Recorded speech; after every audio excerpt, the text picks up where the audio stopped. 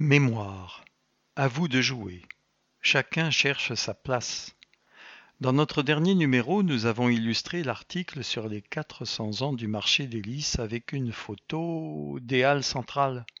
Vous avez été nombreux à vous en apercevoir et à nous le signaler, souvent avec une pointe d'humour. Du coup, devant tant de retours et de perspicacité, nous vous proposons un petit jeu. Retrouvez à quelle place correspondent ces images. Les 10 premières bonnes réponses recevront un livre sur l'histoire de Rennes. Envoyez vos réponses à les Rennais sans espace @Rennes Métropole sans espace sans accent.fr. La première photo est couleur sépia, présente des immeubles d'habitation relativement hauts en arrière-plan dans un parc arboré. Au premier plan est un bâtiment.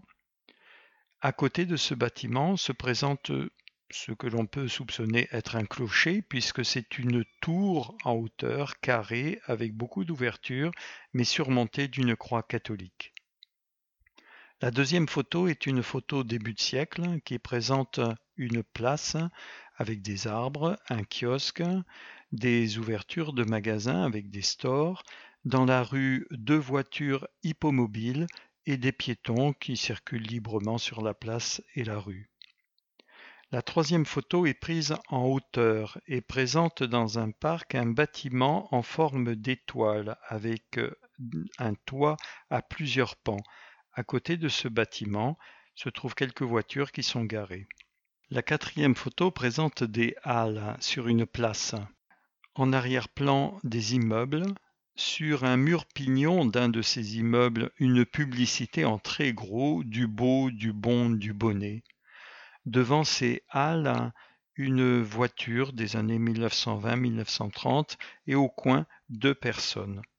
La cinquième photo présente une place entourée d'immeubles avec un plan d'eau circulaire et un jet d'eau très grand en son milieu. Devant posent quelques personnes en habits du début du XXe siècle vraisemblablement. La sixième photo est une place carrée entourée de maisons et d'immeubles. Au centre, il y a beaucoup d'enfants, quelques femmes, et qui permettent d'identifier cette photo comme début du XXe siècle selon l'habit des enfants et les robes longues que portent les femmes. La septième photo est prise d'en haut, présente un bâtiment rectangulaire aux arêtes vives, peut-être des années 60. Devant, il y a un parking largement fourni de voitures stationnées, là aussi des années 60 ou 70 peut-être. Eratom est présenté une photographie d'une place de marché. À droite de la photo se trouvent des halles. Le commentaire est une photo pour une autre. Dans notre dernier numéro, nous illustrions la rubrique Mémoire consacrée au 400e anniversaire du marché des Lys avec une photo du début du XXe siècle. Joli cliché, mais il ne s'agit en fait pas de la place des Lys, mais bien de la halle au blé, détruite en 1926 et située à l'emplacement actuel des halles centrales, derrière République. Photo ci-contre.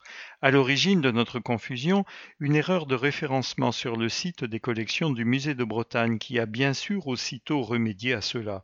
Nous remercions les lecteurs attentifs qui nous ont signalé cette bourde, ainsi que le musée de Bretagne pour sa précieuse collaboration.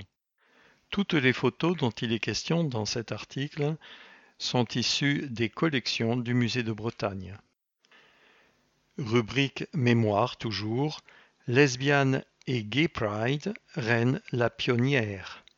En tête de cet article est présentée une photo d'une manifestation avec des ballons de toutes les couleurs, des écriteaux « J'aime qui je veux » par exemple, et une grande banderole devant les manifestants « Fierté lesbienne » avec le commentaire « Lors d'une des premières éditions de la Lesbian and Gay Pride à Rennes, année 1990 ». En juin a lieu la désormais traditionnelle marche des fiertés LGBTI+, lesbiennes, gays, bi, transgenres et intersexes. L'histoire de cette manifestation a commencé à Rennes en 1994, la première ville de province avec Marseille à organiser une Gay Pride, à laquelle s'est ajouté le L de lesbienne sous la pression des militantes rennaises. Ouvrez les guillemets, nous sommes rouges de plaisir, pas rouges de honte, fermez les guillemets, ouvrez les guillemets, dur d'être accepté, fermez les guillemets, ouvrez les guillemets, les goûts doux, c'est doux, fermez les guillemets, ouvrez les guillemets, souriez-nous, fermez les guillemets. En ce samedi 18 juin 1994, c'est une manifestation au slogan atypique qui s'apprête à battre le pavé rennais. Celle de la première Lesbian and Gay Pride, LGP, de Bretagne. La première également en province, avec Marseille cette même année.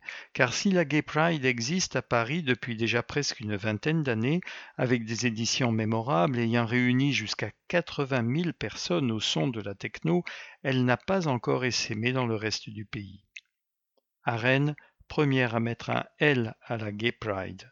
Ouvrez les guillemets. À vrai dire, c'est surtout les femmes qui ont porté cela à Rennes, fermez les guillemets, se souvient Jacques Ars, militant de la cause homosexuelle de la première heure et patron pendant une dizaine d'années de la Bernique Hurlante, bar mythique de la rue de Saint-Malo où se côtoyait dans un joyeux bazar toute une faune locale alternative et rebelle. Ouvrez des guillemets, le groupe militant rennais pour la cause homosexuelle était très féministe. Les Rennaises se sont battues pour que l'on change le nom de la Gay Pride.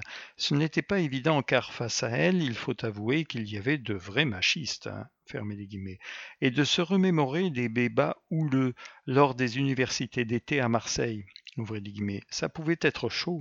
Comme toujours, il n'y avait souvent que les mecs qui prenaient la parole, très phallocentrés, fermez les guillemets. À Rennes, les femmes principales organisatrices via deux associations, Femmes entre elles et À tire d'elle, LE2LE. Note bas de page, David et Jonathan, association gay chrétienne, étaient également co-organisatrices de la première LGP rennaise. Fin de note. Reprise du texte. À Rennes donc, les femmes principales organisatrices via deux associations, Femmes entre elles et À tire d'elle, ne lâchent pas l'affaire. Ce combat est gagné. Pour sa première manifestation, la communauté homosexuelle défilera sous la bannière Lesbian and Gay Pride. Paris suivra.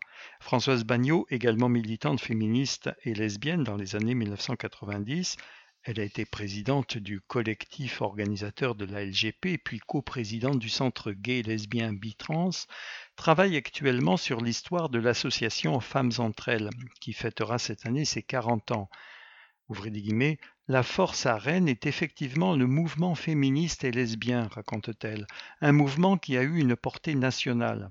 C'est essentiel de faire des recherches sur cette époque, sur l'histoire du féminisme, sur l'impact que cela a eu, car beaucoup de femmes ne perçoivent pas leurs propres valeurs. Fermez les guillemets. Trouver l'équilibre entre militantisme et festif. Pour cette première LGP rennaise, les actions avaient commencé quelques jours avant. 3 jours de projection de films à l'auditorium du musée des Beaux-Arts, dont Greeting from Out Here raconte la vie des lesbiennes et des gays dans le sud des États-Unis. Le vendredi 17 juin, c'est un débat, Être homosexuel aujourd'hui, qui anime la maison de quartier Ville. Sur scène, Jean-Paul Pouliquin, président du collectif pour le contrat d'union civile, Geneviève Pastre, philosophe et première femme à avoir créé sa maison d'édition, et le docteur Kudenko, médecin sexologue. Ouvrez les guillemets, l'enjeu était de trouver un équilibre entre le militantisme et la fête. Enjeu qui a également nourri nos débats les années suivantes, fermez les guillemets, raconte Françoise Bagnot. Ouvrez les guillemets, à Rennes, nous étions une équipe gauchiste et féministe pour qui les revendications politiques étaient cruciales, en opposition à d'autres groupes qui donnaient plus d'importance au côté commercial, confirme Jacques Ars, qui s'est occupé par la suite de l'Interpride entre les villes de France. Ouvrez les guillemets, on était une petite épine dans le pied des Parisiens. Sur le côté business, ils étaient assez agressifs. Fermez les guillemets, du genre à placarder sans hésiter les pubs très évocatrices des 3615, les premières messageries érotiques et de rencontres du fameux Minitel Rose. Des images qui ne remettaient pas vraiment en question la domination masculine dans la sexualité.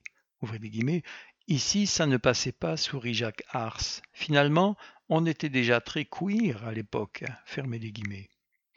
Distribution de tracts et de masques. C'est par une distribution de tracts sur le marché Place des Lys que commence la journée du 18 juin. On y explique pourquoi une LGP à Rennes, pour montrer qu'en province les homosexuels existent aussi, pour montrer qu'à l'ouest on peut aussi se mobiliser. Ouvrez les guillemets, parce que vivre caché, c'est vivre coupable, parce qu'il est temps de sortir du placard. Raser les murs rend vulnérable, fermez les guillemets. Malgré tout, défiler à visage découvert n'est pas simple.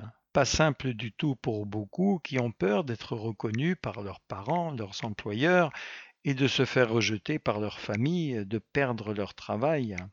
Du coup, la première LGP sera masquée pour celles et ceux qui le souhaitent. Sur le tract, on peut ainsi lire, ouvrez les guillemets, le seul moyen pour que le maximum d'entre nous accepte de descendre dans la rue est de préserver l'anonymat.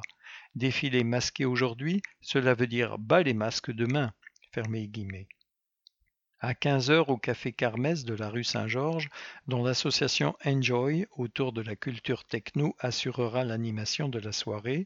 Rendez-vous est donc donné pour une vente de masques avant le rassemblement place de la mairie. Ouvrez les guillemets, une grosse centaine de personnes s'y retrouvent, fermez les guillemets, selon l'article de Ouest France du lendemain, ouvrez les guillemets, majoritairement des femmes, fermez les guillemets. Entre les ballons colorés, les quelques looks flamboyants, la musique, l'ambiance est sympa, joyeuse, entrecoupée de lectures sur l'homosexualité et l'importance de sa visibilité. Ne sont pas oubliés les morts du sida et des homosexuels victimes de la déportation pour qui une minute de silence est faite.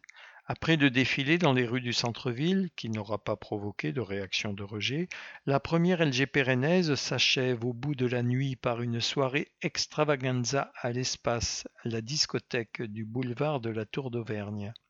Ouvrez les guillemets, c'était important d'être ensemble, d'être dans la rue, de se faire voir pour enfin être reconnu, rappelle Jacques Ars. Ça l'est encore aujourd'hui, car les discriminations existent toujours, fermez les guillemets, ouvrez les guillemets. Il faut encore se battre, conclut Françoise Bagnot. Je rêve d'un jour où l'on n'aura plus besoin de Pride, fermez les guillemets. Article signé Isabelle Audiger. À savoir, les origines, 1969, New York.